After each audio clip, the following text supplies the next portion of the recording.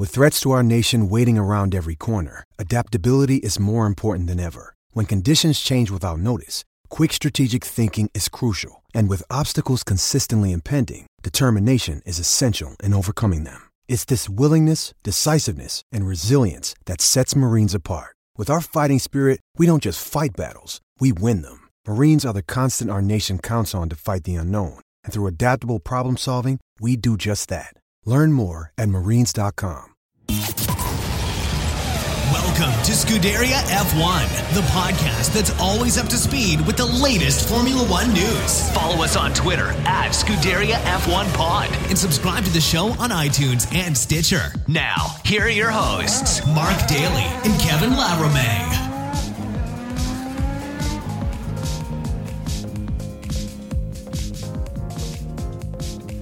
Hey everybody, what is up? Welcome to the podcast that is always up to speed with Formula One here on the Overtime Media Network.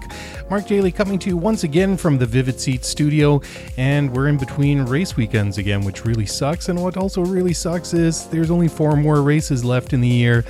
Yeah, I think I let off with the same complaint last week, but it is what it is, and the season always goes really, really fast. But we've been treated to some good, exciting, hard racing over the past several weeks, and despite Mercedes running away with it for the better part of all of the first half of the season, it's had its moments. There have been some good races. It's been a lot more competitive in the second half of the year, and it's too bad that Ferrari really couldn't have delivered more in the first half of the year, because it could have been completely different. But as it stands, Mercedes have won the Constructors' Championship again, a record 6 times in a row, and what more to say about that?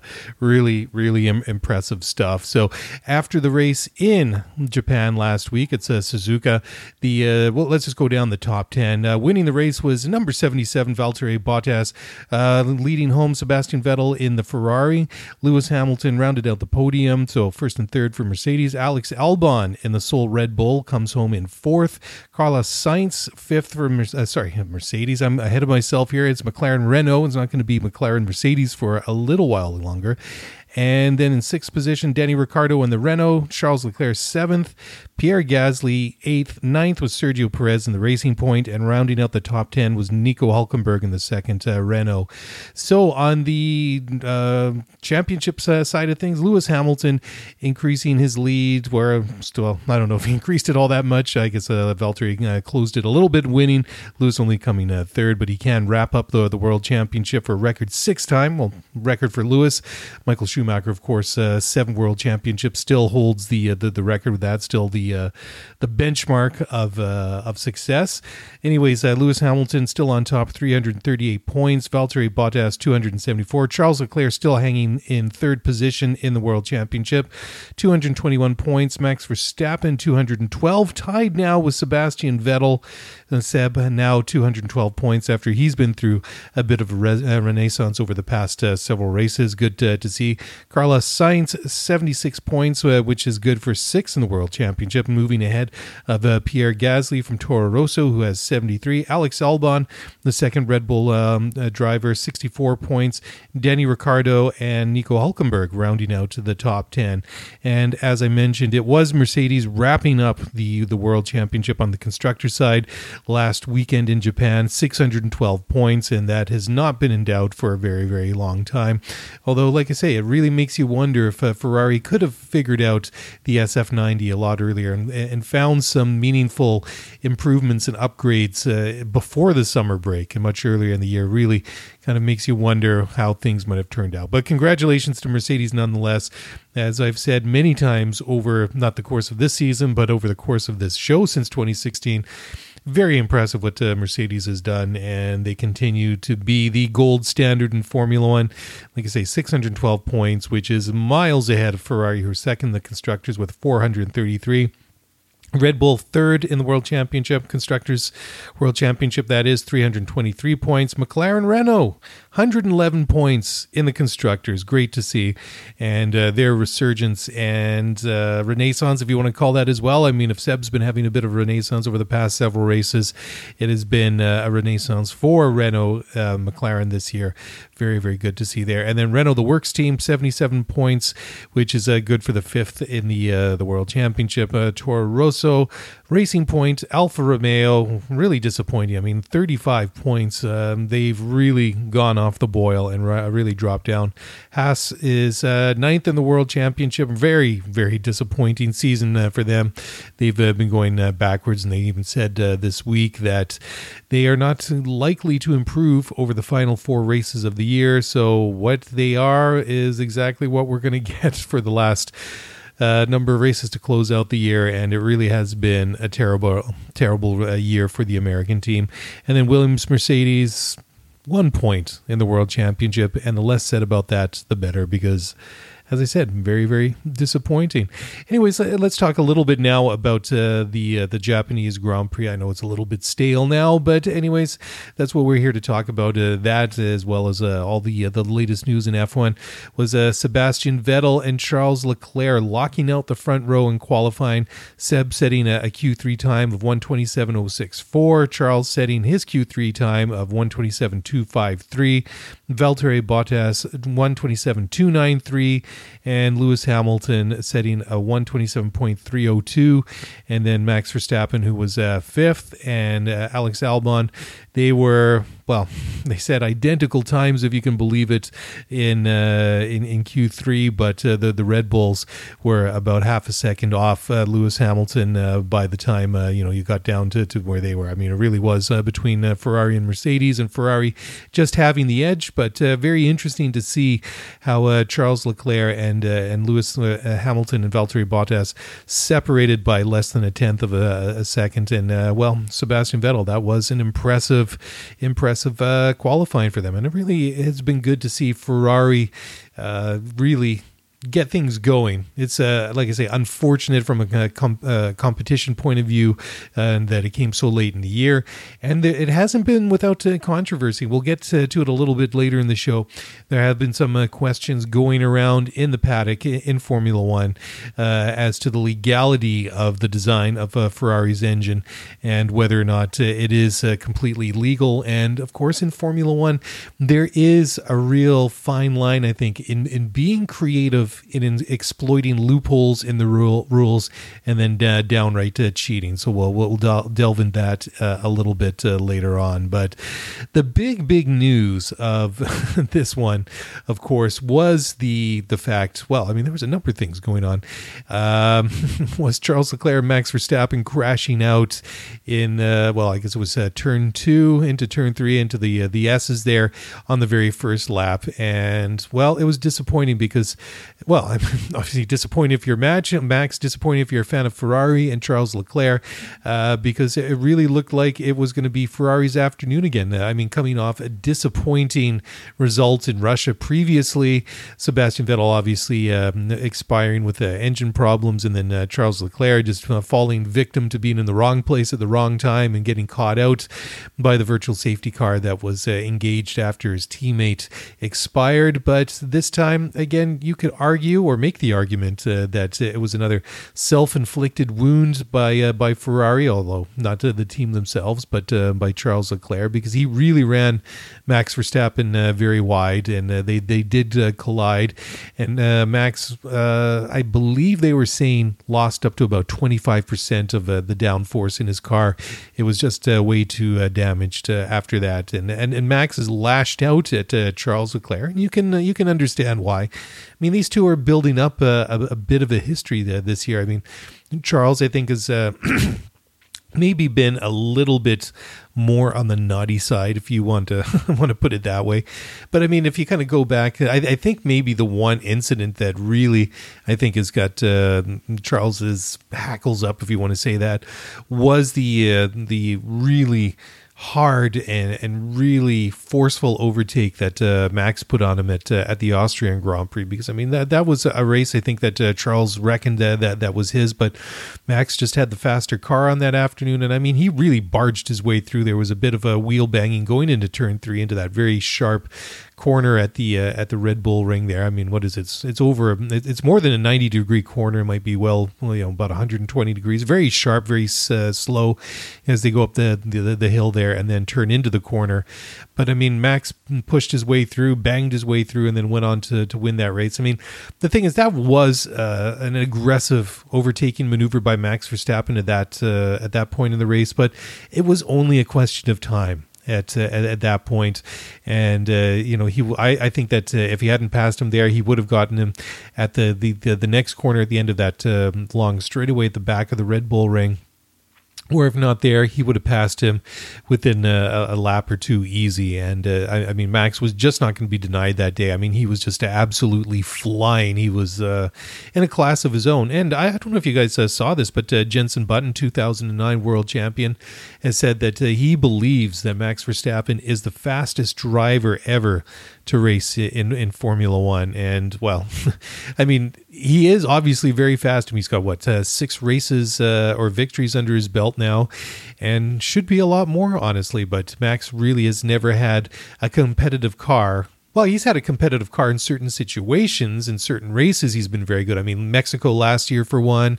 You look at obviously the Red Bull ring in Austria this year. Those are just 2 examples. I mean, you look way back a couple of years ago in Brazil in the wet. He was flying. It was unreal, passing people in places he had no business passing off the line in the wet, and still doing incredible things with the car. And I mean, to hear a guy, an experienced Formula One driver and world champion in Jenson Button, say that he believes Max is the fastest guy ever in Formula One, kind of makes your ears prick up and listen to those comments, certainly. And I mean, he had different things to say. Well, also complimentary things to say about Lewis Hamilton.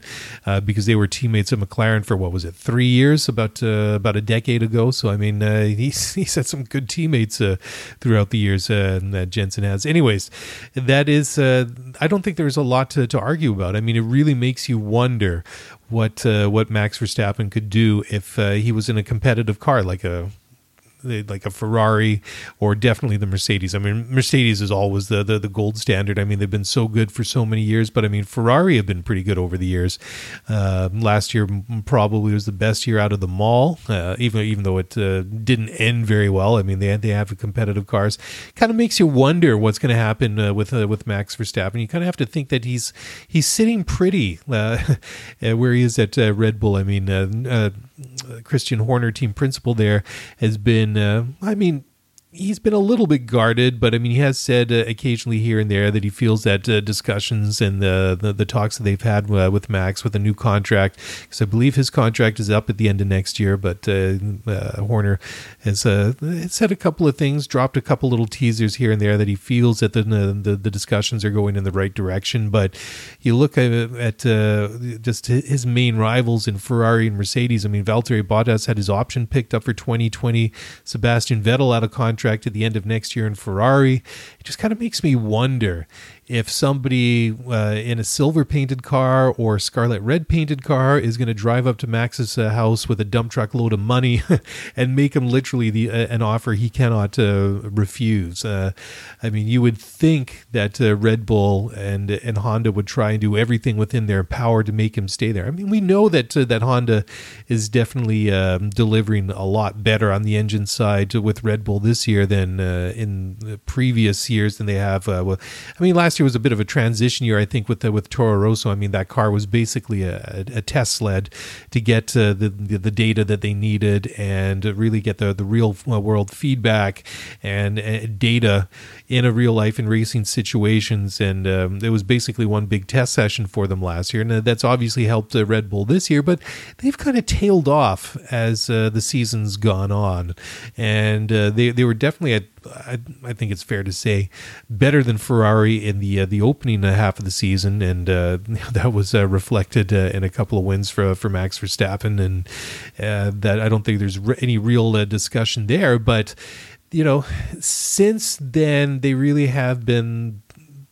They've been a step behind Ferrari, let's put it that way. The advantage they had earlier in the season has evaporated as Ferrari's been able to figure out their car and what they needed to do to get that car dialed in and really get the performance that they needed. I mean, we all know that the car's quick in a straight line. We know that Ferrari reportedly has the most powerful engine in Formula One, but it was just the car and the model that they used with the downforce compared to their rivals in Mercedes and Red Bull.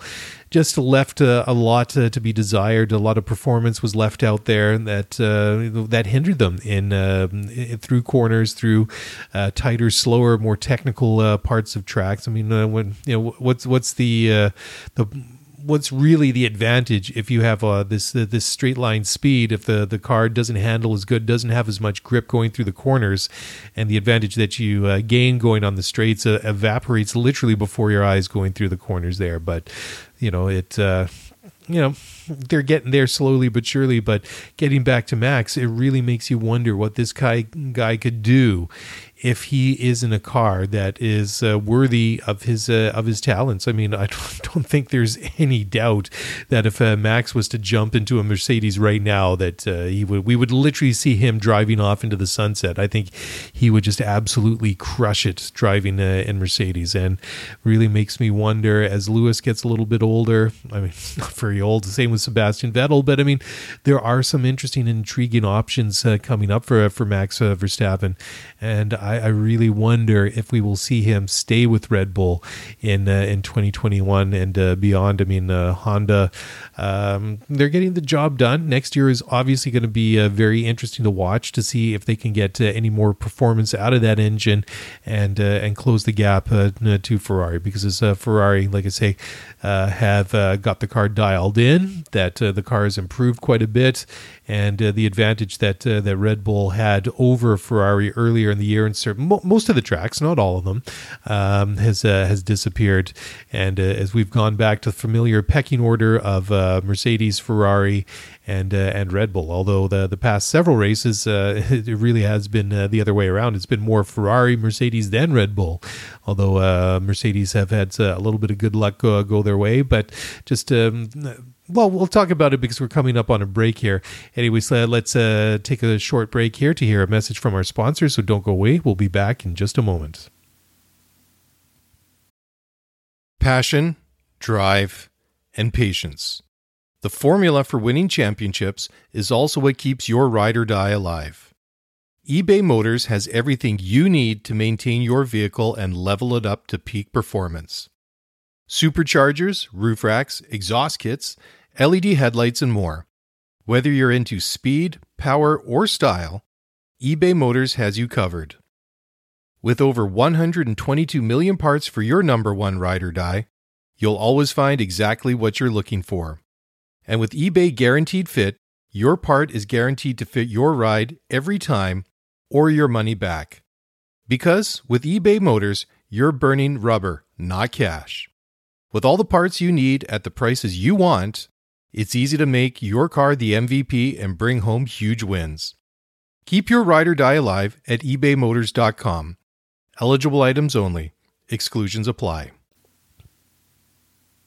Welcome back to Scuderia F1 here on the Overtime Media Network. And guys, NFL season is on. NHL has started. NBA's around the corner. Remember, if you're going to head out to the game this weekend, download the Vivid Seats mobile app.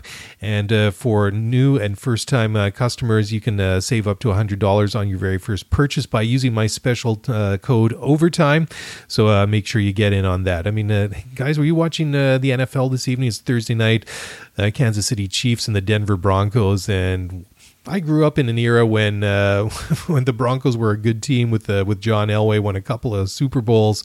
So to kind of see them struggling is a little bit different. But hey, that's the ebb and flow of sports. And we're not here to talk about NFL, although I would really enjoy that. But that's another conversation saved for a different time and a different place, and obviously a different podcast. We were talking just now about the Japanese Grand Prix just before the break, and Valtteri Bottas, I think he was I think he was good value for money for that win. Obviously, Ferrari did very well to lock out the front row, but that disappeared very quickly. What with Charles Leclerc getting into that tangle with Max Verstappen on turn 3, turn 2 on the very first lap there, and I mean his car was damaged, and then of course he ended up getting the double penalty at the end of the race because he had the damaged front wing, and that end plate flapped around for a lap. And rather than bring him in and replace it right away, he went around for a second lap. That flew off, and that pieces of it impacted Lewis Hamilton's car and Lando Norris's car. So I mean, that was no surprise that he was going to get a time penalty for that. Also, getting penalized for being found at fault for causing the accident with Max Verstappen. So 15 seconds in total, and a bit of a shame too. I mean, Sebastian Vettel left out there to defend all for himself again, but he did very well to hold off Lewis Hamilton in the end there. Even Sebastian, he had that bit of a jump start there. Very lucky not to get penalized for that, but it was well within the tolerances apparently, and his car was stationary by the time the lights did turn green. And well, I mean, just watching from the end of the start finish straightaway there, with the camera looking back up towards the start finish line there when the lights went green, Valtteri Bottas really had a very good start and took advantage of Seb double clutching it and getting it all mixed up and really messing it up. But I think regardless if Sebastian didn't have that little moment at the start and got away good, I still think that one way or another, I think that Valtteri Bottas still would have won that race. He just, I think he just had a very quick car on Sunday afternoon. And I think that if he didn't pass Vettel out on the track, I think that he probably would have been able to, via the usual genius of Mercedes, via an overcut or undercut during one of the pit stops, and it worked out well for them. But what did you guys think? I'd like to throw it out to you and hear some opinions here. I mean, obviously the typhoon that went through that part of the world about a week ago impacted a lot of things in Japan, and sports were not immune to it. Affected matches at the Rugby World Cup. Obviously, Saturday qualifying was postponed for the Japanese Grand Prix, and it was interesting to see. I mean, we've heard a lot of different things that they've proposed to make changes and make Formula One, different, different qualifying ideas that they have. I mean, it can't be any worse than what they had a couple of years ago with that sort of rolling cutoff that didn't really work and was quickly dropped after a couple of races. But it was very interesting to see Formula to have the qualifying and the Grand Prix on the same day.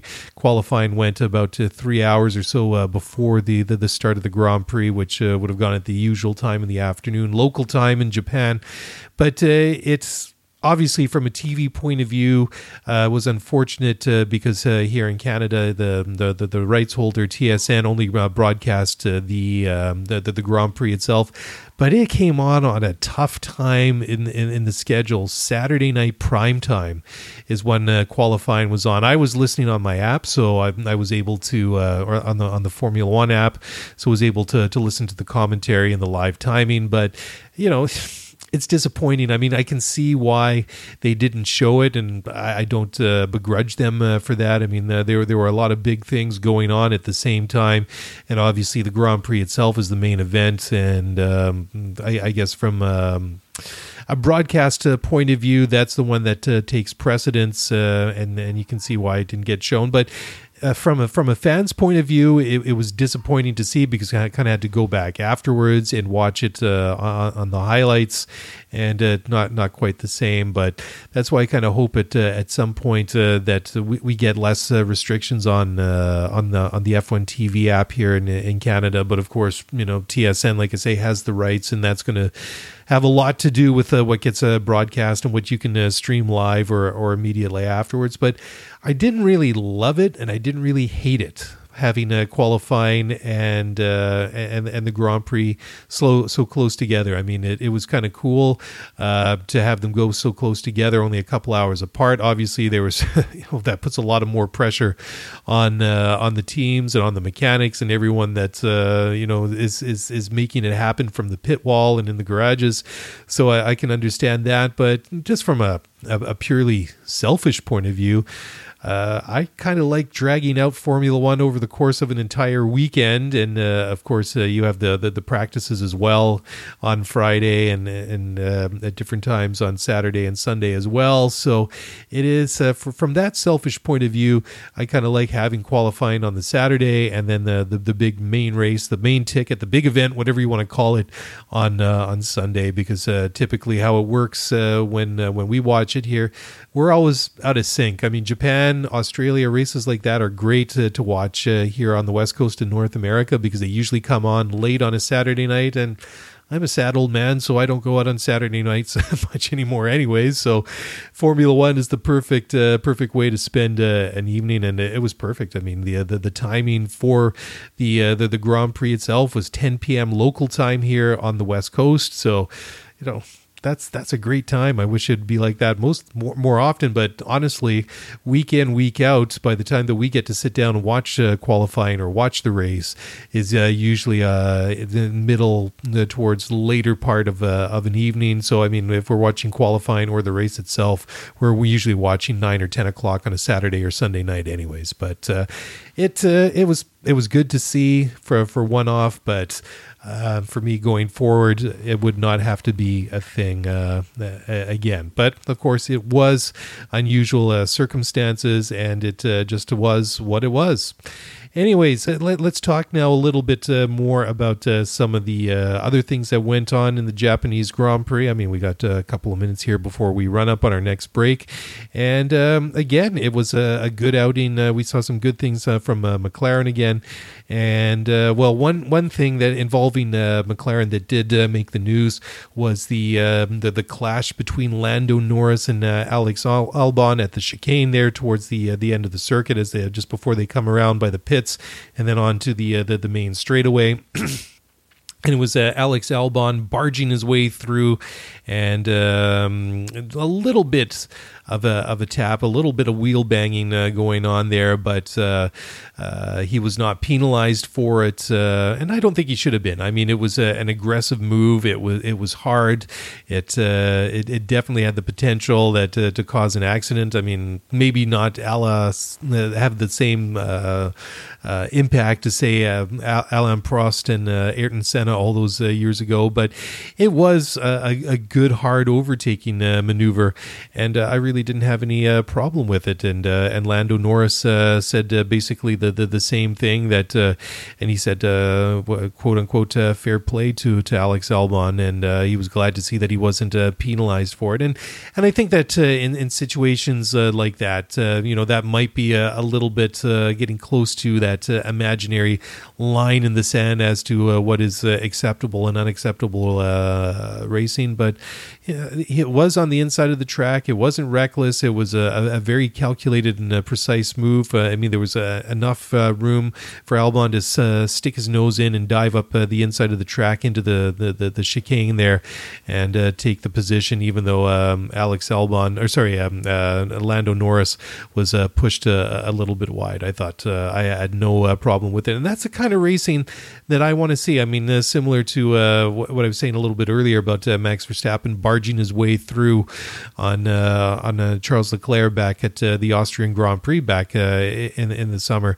And as long as it's safe, as long as nobody's taking too many crazy risks, I don't really have a problem like that. I do have a problem with somebody being forced off of the track, either intentionally or unintentionally. I mean, intentionally, well, we could take many examples from Michael Schumacher, and I say that as a Schumacher fan from back in the day, and then also maybe some of these unintended ones like Charles Leclerc and Max Verstappen last week. Charles obviously getting it wrong, and he was penalized for it, and he did admit afterwards that he was the one to blame for the crash. So I mean, man enough to admit when he's in the wrong, but I like to see the hard racing. Is like I say, I mean, as long as somebody isn't doing something reckless or dangerous to endanger themselves or the other driver or the marshals or the pit crews or fans, I'm okay with hard racing. I'm not okay with reckless, stupid racing, and there are some guys we can put into that category, but the less said about them at the moment, the better. So I don't want to see a guy like Alex Albon getting penalized in a situation that we saw between him and Lando Norris. So I thought well played by the stewards, well played by Albon, also well played by Lando Norris in his comments afterwards. And I think at the end of the day, I think as fans, people that enjoy watching Formula One or are passionate about it, as I'm sure every single one of you are who are listening to this podcast are deeply passionate about the sport as I am. I think that's what we really want to see. I mean, it might be great to watch a couple of cars going down a straightaway and one guy slingshot his way around. It's a bit of a mouthful. The car in front of him, using the toe and the DRS to get a little bit closer. I mean, it's great to see cars drafting and stuff like that, and maybe working their way around, but also a good, hard, gritty racing. I think that's important to see as well. So sticking with McLaren, Carlos Sainz said that he's proud that McLaren Speed made Charles Leclerc give up at Suzuka, and Sainz was saying that his fifth place finish was a bit more special than others because after he was so quick, he forced Ferrari and Charles Leclerc to give up in the Japanese Grand Prix. And I mean, Sainz, he qualified seventh and took advantage of the accident between Max Verstappen and Leclerc, and he was right up there. He was fourth early on in the race, and it was this was one of his best races, I think, results of the entire year. So it is good to see that McLaren, they are continuing to improve even this late in the year, and they were saying not all that long ago that they would be willing to sacrifice position and results during the latter stages of the year and potentially drop down in the Constructors' Championship if they can use or better use the time that they have in designing and developing the car for 2021. I mean, if for 2020. I mean, if they've done such a good job getting it right this year with new key personnel coming in at different times. I mean, Andreas Seidel, the new team principal, did not come into the job officially or officially get going. That is until May or June. So I mean, by that point, I mean, the season's already well underway. So I mean, now you've got him, guys like James Key, the technical director. I mean, a lot of these guys and a lot of these people are there now, and so I mean, you can see that where they've sort of been coming in at different times and at different moments, how that may just affect things. Just I mean, it's just a little bit disruptive at times. And now that they got all these people in place, they can really focus and buckle down over the fall and winter months, as I'm sure that they've been doing for several months now, designing their Challenger for the 2020 Formula One World Championship season. Anyways, we're up against a break again. Don't go away. We'll be back again just after this very short break to hear a word from our sponsors. Don't go away.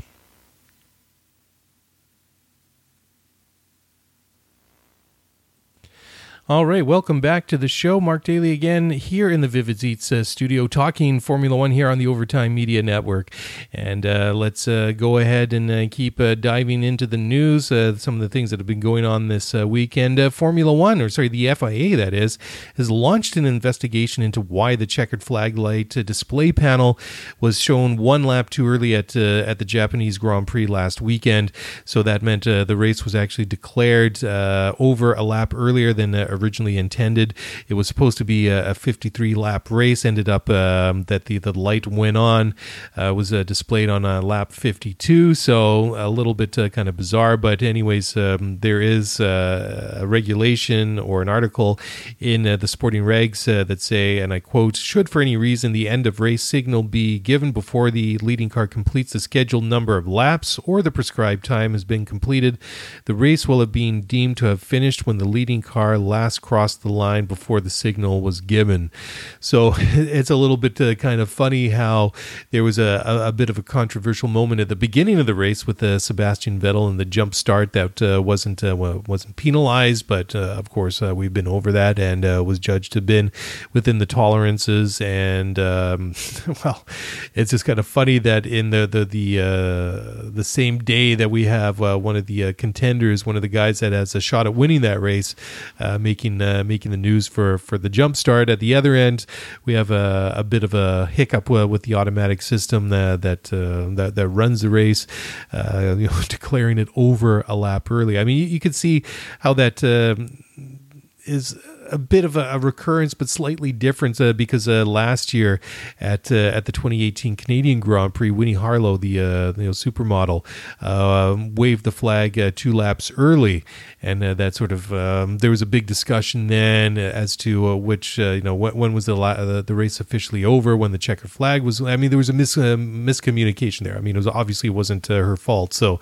it's just I find it a little bit ironic and interesting that this system that's supposed to be infallible has a bit of a technical glitch and causes a bit of a change to things. I mean, it didn't change anything with the cars up at the front. I mean, Bottas still won, Vettel still came second, Lewis still came third, etc. But it did change things. Sergio Perez ended up finishing ninth.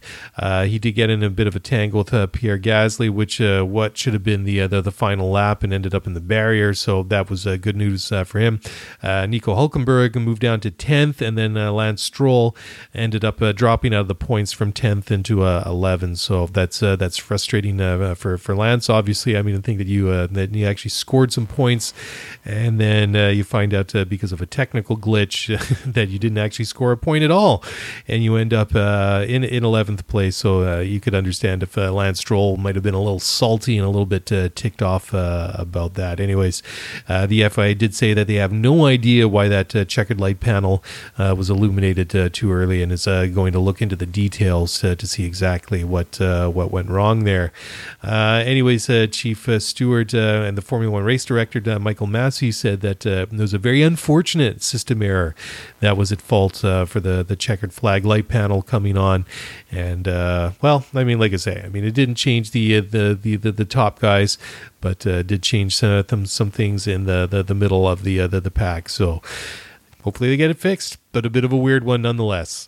Anyways, talking about Mercedes now, Lewis Hamilton says that the 2019 Constructors' Championship title doesn't feel as happy as at his previous one. I mean, well, and you can understand why. He says following and this has to do with following the loss of the former team chief and non-executive chairman Niki Lauda, who was a big friend to Lewis Hamilton. So you could understand why it wouldn't be quite as a happy moment for him. And Lewis said, and I quote, "It definitely feels a little bit different. Obviously, I wouldn't say as happy as previously because naturally we lost Niki this year, and it doesn't feel the same without him.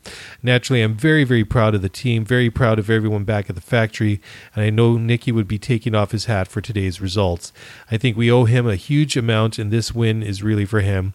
I think the whole team and the whole of Mercedes will probably dedicate this to Niki. I definitely do. Very, very proud to be a part of it and a part of the journey. But it has been a difficult, tough year for us, you know? Every time I walk into the garage, I see Niki's headphones and his cap. I sat and I looked at it today before I got in the car. As I said, I know he'll be proud. I know his family will be as well. The team should be proud too." So you can understand, I mean, taken a little bit out of context, that, you might think that Lewis is being a little bit petulant, maybe being a little bit self-centered. But when you delve into it and look beyond the headline there, you can certainly see why he would not be as joyous. I mean, losing a person of the stature and somebody important to the team, and also from a personal point of view, to lose a guy like that in Niki Lauda would obviously have impacted a lot of people, and not just Lewis Hamilton. But I just like to know, I have to admit there is a little bit of a jealousy going on here, because I have to wonder, all those people that work for Mercedes, you have to think that they're going to get a nice big fat bonus for another Constructors' Championship. I mean, I know they work damn hard to do it. I mean, I know that Mercedes invests a lot of money, but still, I mean, considering the people that they're racing against, I mean, to keep doing this is, I mean, it's impressive, because you know that Ferrari and Red Bull and teams like that, well, all of them, I mean, they're not going in there and slacking and doing it. I mean, some teams do a better job than others. Some teams have bigger budgets. Some do better with everything. But I mean, it really is a new benchmark for excellence that they've set over the past several years. Anyways, talking about Ferrari now, Sebastian Vettel says that they made no changes for the breakthrough that they had at the Japanese Grand Prix, and he said his step in performance at the Japanese Grand Prix, where he ended Charles Leclerc's qualifying superiority. And I mean, it was about 8 or 9 races in a row where Charles had outqualified him, and Sebastian, I mean, he's starting to show, I wouldn't say showing signs of life. I mean, he's obviously had a very, very tough year. I mean, he won the Belgian Grand Prix in 2018, and he looked very good that afternoon. I mean, going away from Spa over a year ago, I don't think anybody imagined it would be more than a year before Sebastian Vettel would win another Grand Prix, and all the difficult things that he had to endure in between. But you know, definitely since the summer break, I think that we've seen a more familiar Sebastian Vettel. I mean, I know he played a bit of a support role in helping Charles win the race at Spa this year, but I mean, he won in Singapore. I know that Russia was a bit of a disappointing one, and obviously he had an embarrassing moment when he spun out at Monza. But I've been more positive in what I've been seeing from Sebastian Vettel over the past 2 months since we came back from summer break than probably the last year. I mean, it's been dark and difficult times for Sebastian Vettel, but interesting to hear him weigh in nonetheless and say that there were no changes in what he did, and he still approached it from the same way. And Vettel did say, and I quote, and this is when he was asked what he did to break through and get on top of Charles at the Japanese Grand Prix, and Vettel said, and I quote, not really, just a clean qualifying session. I don't think there was a particular problem. We've been improving the car since Singapore. The update has helped me in areas where maybe I struggled a bit before. Overall qualifying sessions on my side didn't go entirely smooth. Maybe that one that just went quite smooth. Both laps were clean. I had no issues preparing the lap. There's nothing that has changed. We didn't change the car for here. There's nothing that would explain the step in performance. But so interesting to hear what he attributes it to. And of course, a nice clean lap or two obviously makes a big world of difference. And it is interesting, I think, that he said that the updates that they did put on the car since Singapore has made it or helped him in other areas that where he had been having problems. And I did say that several episodes ago, that some of the issues that Sebastian had, I just wondered that the car and the way that it had been handling just doesn't suit Sebastian Vettel and his style of driving as much as it does Charles Leclerc. And you could see maybe why Sebastian was struggling in a lot of those circumstances when Charles wasn't. And obviously, I mean, a lot of the problems that Sebastian Vettel had obviously did look like it was due to a lack of grip. I mean, look at Montreal going into that little chicane after the Senna S when he went off onto the grass while leading, and then not being able to, or then being penalized for the unsafe return to the track, and Lewis having to lay on the brakes and that whole saga. But I guess you could make the same argument for the little slip that he had in Bahrain at the beginning of the year, and then also at Monza a couple of months ago as well. So it is interesting to hear that the updates that they have put on the car in the past couple of races have really helped Sebastian get a little bit more confidence and get more performance and be able to do something with the car and know that it's not going to the rear is not going to slide out on him or whatever the case may be.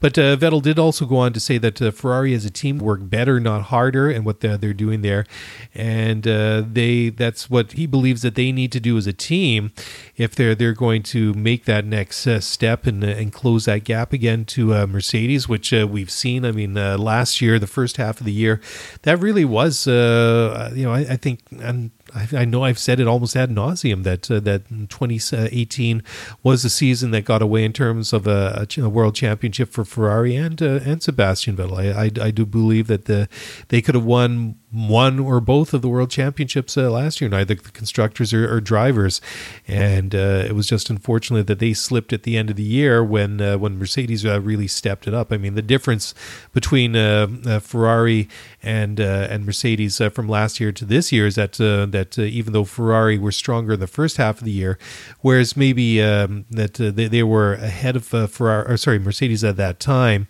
is that the gap wasn't as big as it was between Ferrari and Mercedes this year. I mean, last year they really ran neck and neck, and it wasn't until Ferrari began to struggle down the stretch towards the end of the season after the summer break that's when it really the momentum swung in Mercedes' favor, and it really stayed that way until really only about 2 months ago after the summer break, and we went to Spa-Francorchamps. So it is interesting, though, to hear somebody on the inside like Sebastian Vettel weigh in on the situation and get his 2 cents as to what they need to do as a team. And Vettel says, and I quote, "I don't think we're lacking anything. I think we just need to work better. I think we're very committed, working very hard, but it's not yet on the level that can be achieved. Obviously, Mercedes have shown that in the last years that you can do better, and they've been able to maintain that. I think we are not in that position. There's still room for improvement. It doesn't start in Mexico next year.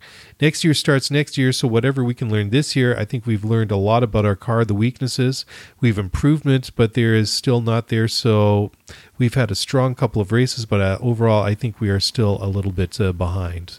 So I think that's a very accurate take, and like I say, interesting to hear Sebastian's take. Obviously, when he says that they're not lacking anything, that makes sense. I mean, Ferrari, unlimited resources, really very much like Mercedes. So I mean, it does come down to it's not how much you spend, but how you spend it and spend it wisely. I mean, you could spend €1 billion or pounds or dollars a year, but if you're not spending it wisely and working efficiently and smartly, it really doesn't matter how much money you throw at a problem. I mean, if it's just not done in an efficient manner, you're just going to be throwing a lot of money and wasting a lot of time and effort, and obviously a lot of money to solve an issue. Anyways, time for one final break here on the show, and when we come back, we're going to start wrapping up here on Scuderia F1, so don't go away. We'll be back in just a moment. All right, welcome back to Scuderia F1 here on the Overtime Media Network.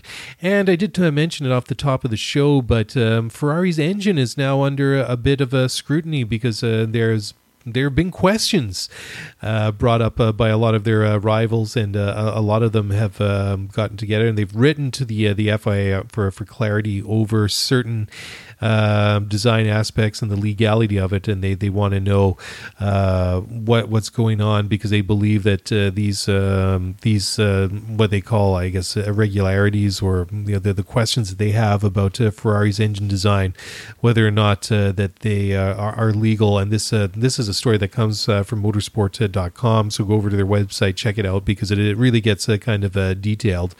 But anyways, the recent performance breakthrough that they've had really does underline what their engine advantage is, which is believed to be about 0.8 of a second. So not quite a second, but still, I mean, that's significant.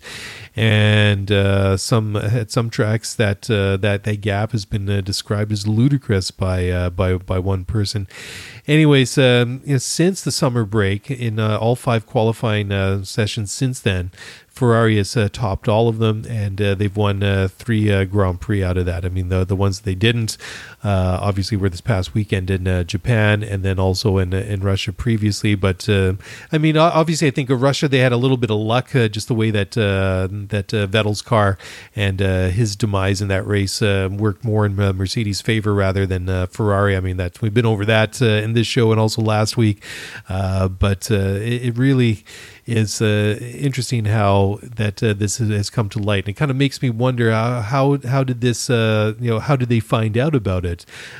Because I'm not going to get too into the nitty gritty about the technical details in it, but anyways, it has to do something about one theory that is floating out there is something to the effect of how the intercooler and how a control leak may allow a small amount of oil into the combustion process and introduce a power boost for a very short period of time. So using the oil in the intercool, which they think that Ferrari may be the only ones doing it, it supposedly it is permitted by the regulations, but the rules do say that systems must not intentionally make use of latent heat of vaporization of any fluid, with the exception of fuel for the normal person or purpose of combustion in the engine. So a bit of a mouthful there, but at least one of Ferrari's rivals believe that this could be part of the advantage that they've had over the past several races, and it just kind of makes me wonder how these rivals have come to these conclusions. Is it speculation? Is it an educated guess? Is it a bit of a leak that they got a tip from an inside source? Is it a combination of one or two of those things, or all 3 or 4 of those things? However, it might be to certain degrees. So we'll see what happens. So Ferrari's rivals say that they have not had any responses thus far to get clarification on the topic, and the FIA's preference in such situations when teams lodge a protest, that teams do so, and then they'll be scrutinized. And Ferrari, they're no strangers to this, because last year they were under the microscope when there were question marks about their ERS and battery usage. So, but the thing is, and this is kind of interesting, Ferrari aren't the only ones that are being dragged in for some scrutiny, but Racing Point lodged a protest after the race, and this had to do with a brake bias system or adjustment system that Renault had on both of their cars at the Japanese Grand Prix.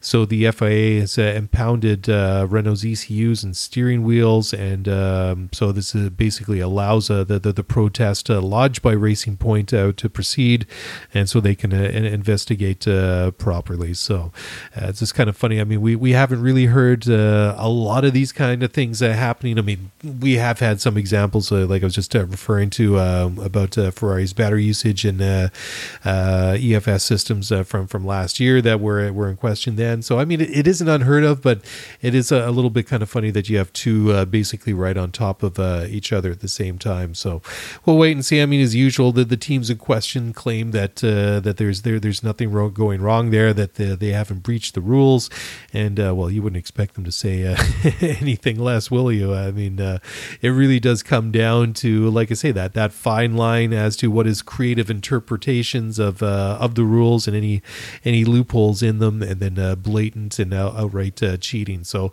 ultimately, it's up for the FIA to decide. I mean, the obviously the one that's more note or newsworthy is what's happening with Ferrari. I mean, it's interesting too about Renault. I mean, they've had some better results recently. So where is that coming from? And it kind of makes me wonder too, how did Racing Point know that they had this brake bias adjustment system on their cars, and how they knew it was there, and what and what sort of performance advantage that they were getting as a result. Anyways, sticking with Renault, they believe that their development has been hurt by a wind tunnel shutdown, and that basically has to do with their aero development progress since the summer break, and it put their put a bit of cramp in their style, because their wind tunnel was out of action for several weeks for an upgrade, and really kind of messed them around. And Cyril Abiteboul, the team principal, when he was talking to motorsport.com, said that they knew that they needed to introduce these upgrades at some point on their wind tunnel, especially with this new season coming up, and also with 2021 and all those rules and everything. So just unfortunate the timing from them, especially when they seem to finally be coming on. Okay, Toro Rosso, as of the Grand Prix d'Abu Dhabi, will be their very last race, but they'll still be around. They just won't be known as Toro Rosso going forward. In 2020, they will be known as Scuderia AlphaTauri, and that is, they've been Toro Rosso ever since Red Bull took over Minardi way back in 2006, effectively creating a feeder team or a junior team for their younger prospects, their younger drivers, to get some exposure and experience in Formula One. Anyways, they've decided to rebrand and rename the team, and I mean they've gone on for 15 years as Toro Rosso, so a bit of an end of an era, but they're still sticking to their roots a little bit. And AlphaTauri is their fashion line that was launched about a year ago. I haven't really seen anything here, but again, I guess I'm not really a fashionable kind of guy, so why would I know? Anyways, it's not really the first time that we've seen name changes. Obviously last year Sauber Alfa Romeo has given way to Alfa Romeo Racing for this year, so it happens. And Toro Rosso, of course, just being an Italian translation of Red Bull, so yeah, whatever. It kind of had its charms. It kind of rolled off of the tongue easy. And for your space nerds out there, apparently AlphaTauri is a star in the constellation Taurus. So there you go. Another Bull tie-in. So they're very consistent with their branding at Red Bull. So you got to give them props for that. Anyways, going back now to 2020 and beyond. So Formula One teams, they're going to vote in Paris on Wednesday of next week on plans to run 3 experimental Saturday qualifying races in 2020. And teams that are opposed to the idea will have to change their minds for the measure to go through. There was a deadline of April 30th for the majority vote to pass, and they need unanimity. That's a bit of a mouthful for this time of night for the change of the FIA sporting regulations. But still, several teams are opposed to the idea, and Mercedes, they apparently have issues about having their cars start from the back of the grid, because I mean it's one of these things, this reverse grid where the slower cars would start at the front and the faster cars would be at the back. And I mean it would make for some interesting scenarios, obviously, but I don't know. I'm not really a big fan of this reverse grid scenario. I am open to the idea of improving upon the qualifying format. Personally, I like the way that is. I think that it works. You've got Q1 and Q2 and Q3, and you lose 5 cars each time. You get to the top 10 shootout, and for me it works. I think that it obviously gets more and more exciting as time goes on, and especially when you get to the typically the second hot lap in Q3, and it to me it just works. It just works the way it is. As I was saying earlier in the show, the experimental version that they tried a couple of years ago just didn't, with that sort of that rolling cutoff time, and it was just kind of silly that some guys just ended up knowing that they weren't going to be able to stay out ahead of that invisible marker and get chopped off before they were able to get out there and set another time. And it just looked kind of funny watching these guys just opting not to go back out into qualifying, and they ditched that after, what was it, like 3 races or something, and went back to the format that we've had for a very, very long time. And like I say, I'm open to the idea of changing the qualifying process or practice, whatever you want to call it. I don't like the reverse grid idea, but who knows? Maybe people smarter than me will be able to come up with something. So let's see if they can. Anyways, Renault says that they are confident that the big teams aren't going to what they call hijack the 2021 rules plan. And he's not former, but Renault boss Cyril Abiteboul is very confident that none of the team or the big teams will try and strong arm things and hijack the rule changes when they have their meeting at Paris in Paris on Wednesday. So I mean, again, it's amazing that it's taken so long. I mean, what was it, like 2 years ago when they had those concept plans or cars, those sort of CGI mock-ups of, or whatever you want to call them, of what cars could potentially look like in 2021. And here we are all this time later, and we still don't really have an idea. I mean, it's a difficult thing to get all these different teams, all the stakeholders to sign off on it. But again, I mean, we literally are coming up against the 11th hour here, and I'm surprised, but not really, that it's taken so long to get it sorted out. Anyways, finally, the on again, off again, but usually off again, proposed Grand Prix in Miami, Florida is apparently on again. After apparently Formula One has agreed with Miami Hard Rock Stadium to have a race there in 2021. And I don't know.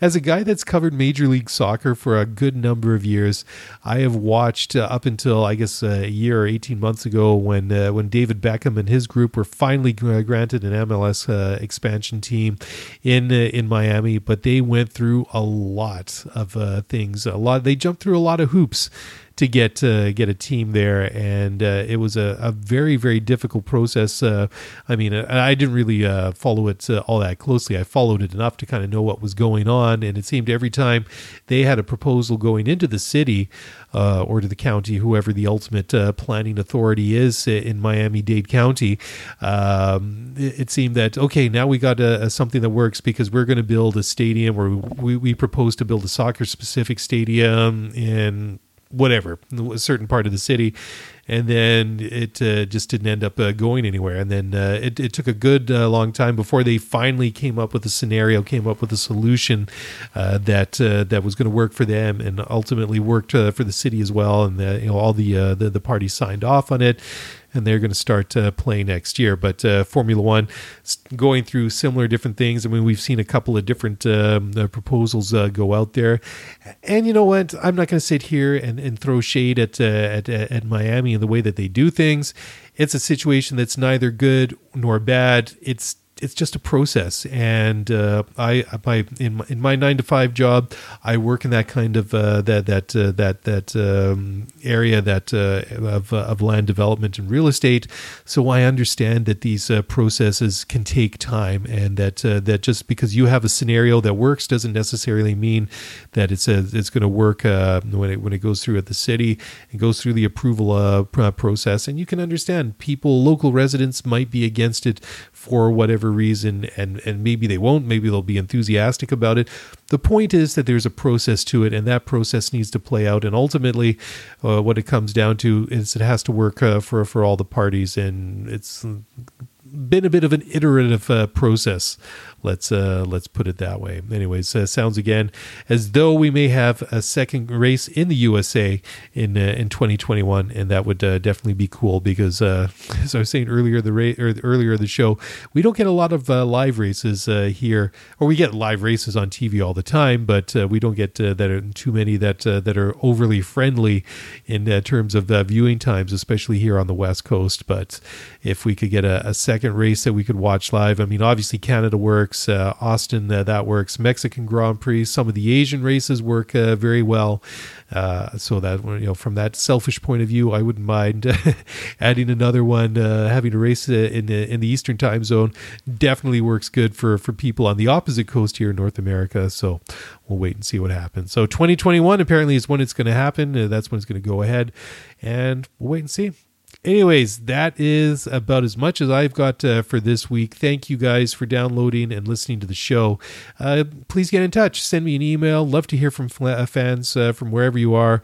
I love the sport just as much as you guys, and that's one thing that's cool compared to some of the other media work that I do, especially for soccer. That's typically covers one specific market, specifically the home team here in Vancouver. So although I love talking about it and hearing from other soccer fans around in BC, in the Lower Mainland and Greater Vancouver, Formula One is cool in that respect, is because I can be a fan of Sebastian Vettel or Lewis Hamilton or whoever, and there can be fans literally in all four corners of the globe. So if you want to give me a shout, you can do so by emailing me at scuderiaf1@gmail.com. Sorry, scuderiaf1pod@gmail.com. Got to give out the right email here, and we'll do some shout outs on the show. And also, if you download the show, leave us a nice review if you feel so inclined on Apple Podcasts or wherever you get your podcasts from. A good rating and review certainly helps make the show visible, or share it with a friend, and that's ultimately what it's all about. We're just here to talk Formula One. We're here to enjoy it, and we love doing so each and every week with you guys wherever you are. Anyways, I've rambled on for long enough. Like I say, thank you very much for listening. When we're back this time next week, we have a Grand Prix to look forward to in the Mexican Grand Prix, so can't wait to get going on that.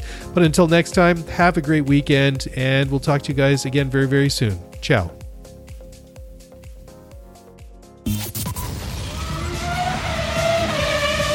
Thanks for listening to the Scuderia F1 podcast. If you want to get the show notes for this episode, then head over to ScuderiaF1pod.com. Want to get in touch with us? Then email us at ScuderiaF1pod@gmail.com.